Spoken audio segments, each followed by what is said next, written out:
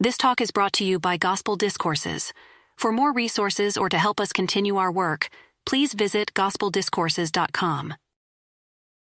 This talk was given by President Jedediah M. Grant at the Salt Lake City Tabernacle, October 7, 1854. This afternoon I have very little disposition to detain you long. My health is such I would prefer hearing others rather than speak myself. We have received much good instruction, and I feel that our spirits are refreshed and cheered up. We have been edified during the conference. I like the remarks of Elder Orson Pratt this afternoon. I hope they will be listened to and obeyed. I regret very much that our immigration this season are so few, though I rejoice on the other hand that the elders abroad and the general instructions of the church have been able to gather so many. We believe we have brethren here from different settlements and lots of persons in this city who are on hand to take into their employment 3 or 4 times as many people as have come in this season from the nations of the earth. The first year we were located in the valley, we wanted a few teams sent out to help the emigration, and we had to use considerable exertion to get those few teams. But this year, all the servants of the Lord had to do was to make a call upon the people. Through their bishops, and all the teams we wanted were forthcoming, with flour and all necessary food to send forth to help in our emigration. I have seen the time in Kirtland, Ohio, the first gathering place I went to, when you could have crowded the whole congregation into one room 16 feet by 18, and these comprised all the saints that were there. If we had sent up to Jackson County and brought them all down and had a house like this, there would have been just a little belt of people in front of the stand and reaching part way up towards the opposite side of the room. In the mountains, though it is difficult to gather the people here, though they come from the nations and have the Atlantic to cross and have to come from the different parts of the United States, we have got together a considerable body of people. However, there are as yet but few comparatively. We are looked upon as feeble in the world, of but small height, but it is a very easy thing to bring in an emigration of 4,000 or 5,000, and we can bring wagons from different settlements, and the people who have come in are swallowed right up, as it were, so that in 3 or 4 weeks we cannot tell what has become of our immigration. They can come by thousands and be dispersed throughout the territory among the saints and find comfortable homes, and it is scarcely known and felt. As to the perpetual emigrating fund, to make it perpetual, you must replenish it and not take from it.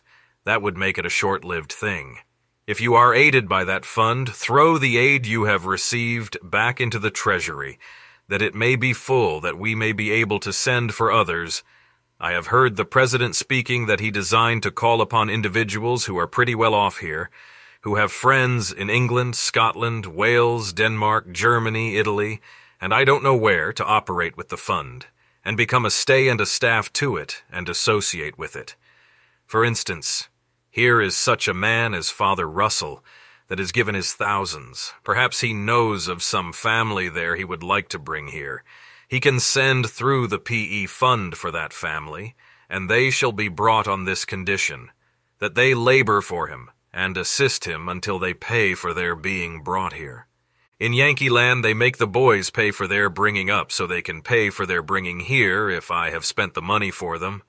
Some of you who want a gardener or a farmer, launch out your gold, your cattle, your horses, your food, and your raiment and deposit the means, and we will send over and get the family, and that family will aid and assist you in your financial operations and pay up the debt. I reckon that 6,000 or 8,000 in Utah could act upon this principle. You who have been brought in here labor and throw back into the great purse what you have received, that we may bring double the number another year. Our brethren in Pottawatomie County, 4 or 5 years ago, had a notion that they were going to get up a machine that would bring 15,000 at a load.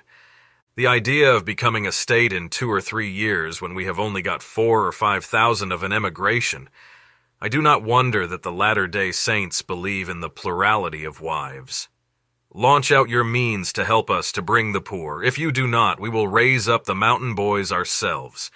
This piecemeal business of gathering saints, we want it upon the wholesale principle. That's the doctrine. I tell you, a few more boys breaking the crust of nations like Brother Karn after a while by driving their little wedges, We'll bring them over by nations, a great many people who come here when they do not find everything right handy, plenty of food, houses, and all other conveniences, are discouraged and lose their energies. If you want to know something about the Mormon grit, remember what Brother Karn said this morning.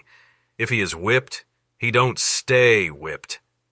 You cannot discourage a real Mormon. It is necessary to raise up a certain stripe in the valley of the real Mormon grit, that those who come over here and who have the whines and the grunts may have the Mormon leaven among them to leaven the whole lump. I do not know, but the President will be calling for volunteers to operate with the fund to bring more families here. There are one or two more little items I wanted to speak about. I've had 1 or 2 cases reported to me. For instance, some of our brethren who cross the plains when they get here are a little peevish, snappish, vexed, and quarrelsome.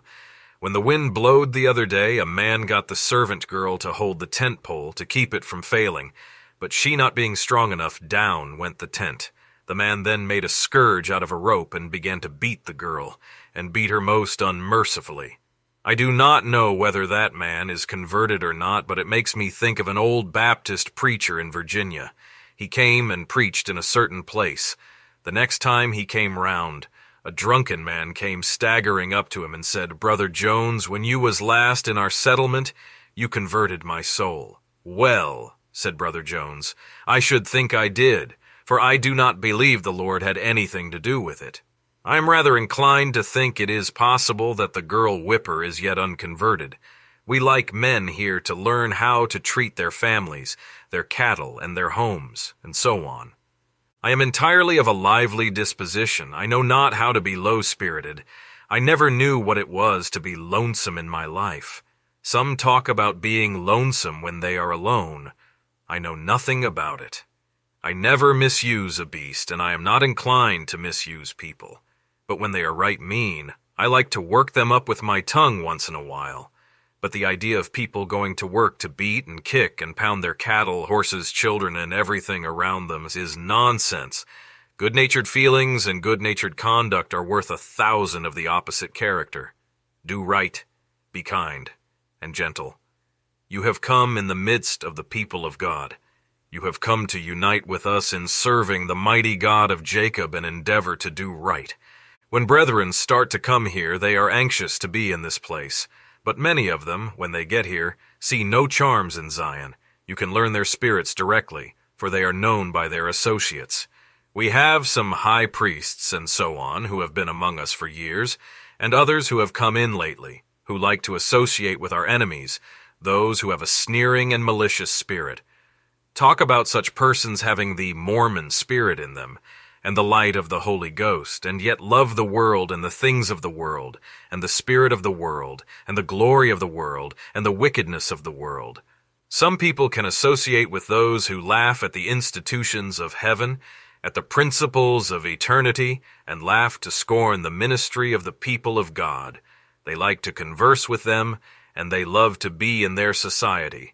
They love to have them around them. I would rather dig thistle roots and sago roots to live upon, and eat boiled hides, and drink the broth from them, than to take such enemies into my house and board them, and rather than rent my house to such persons to live in.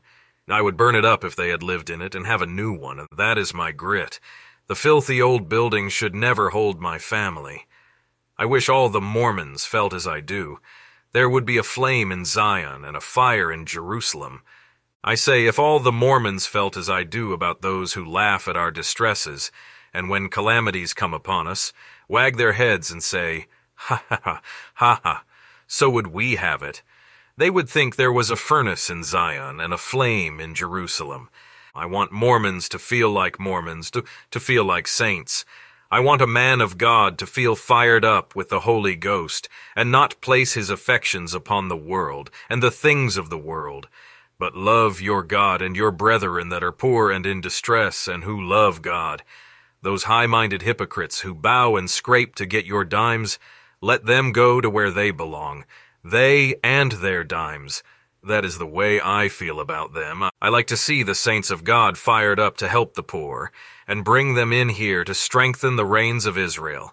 I like to see them exert themselves to send forth the gospel, and bring from the nations those who are humble, contrite, pure, and holy, and who are uncontaminated by the vices of the world. Go into the circles of high life, if you please. I know about the high and the low in the United States. Talk about high life, about converting many of that class and bringing them here. What will you bring? Those who believe the truth with difficulty. But the poor and needy, who are looked upon as the dross and offscouring of all things, are the best of all creation, and we want the best, the purest, and those that are the most holy brought to Zion. But the breath of that person who rejects my God is like the upas tree to me. It is poisonous. I do not like it. I admit that I occasionally find some who have not been baptized, in whom there is a stripe of honor and goodwill which I like. But I speak generally of those who knowingly persecute the people of God, who reject the truth. I do not love them. I am like the old Indian. Though I will forgive and forget, I always remember. It is bred in my bones. I was raised up in the Mormon church from my childhood. It is sweet to me, sweeter than the honey or the honeycomb. It is life and breath to me. It is eternal life, and I love it. I do not like the person who sneers at Mormonism, and I do not like those who associate with such. They are no brothers, no sisters, nor friends to me. I fellowship those who love the institutions of God, who love the servants of God and the truth of God and the principles of righteousness. But that class that sneer at the principles of the gospel and the institutions of the kingdom of God, who like to associate with the wicked and ungodly, are not my brothers, they are not my sisters, nor friends, nor the friends of God, but the person who seeks to convert the sinner and bring him to the truth. I like that disposition. What I am at is this. Not that I feel any different towards those out of the church than the rest of you. There are a great many of the brethren and sisters who are poor devils. All Gentiles, in their eyes, are so good, so kind, so loving, so gentle, and so full of sympathy, that they cannot tell that there is any difference between them and the latter-day saints. Give me the man and the woman that can tell the difference between the devil and a saint. Says one, most all of us can. I tell you, you cannot. I see people on my right and on my left who can dwell and associate with the ungodly, drink into their spirit, and fall into the same condemnation as they do. Take a man who is pure, he sees the corruption of the ungodly. I do not like it. It has no spirit of Zion in it. Newcomers, you will find men called saints who are land sharks of Utah. We have all kinds of men here, and we expect to have them. And if some of you who have been brought here by the fund this year are no better than many of those who were brought last season, you will whine. But for God's sake, when you feel like whining, bite your tongue. And if you do not like to do that, use Brother H. Kimball's remedy. Chew a piece of India rubber and keep chewing it until you get the grunt out of you. I do not wish to detain you. May the God of heaven bless you, and bless the saints in every land and nation, that Israel may be gathered, and the saints saved, which may God grant. Amen. Recorded by G.D. Watt. Found in the Journal of Discourses, Volume 2, pages 71 through 74. At Gospel Discourses, we are diligently working to bring you more of the words of the early church leaders. This, of course, takes time, money, and resources to create and post each discourse for you to listen to and ponder. Please donate to help us continue this work and bring more of these valuable resources to life. Consider a monthly recurring contribution. This allows us to consistently bring you more foundational talks and sermons from early church leaders. Both one-time and recurring donations are welcome and appreciated.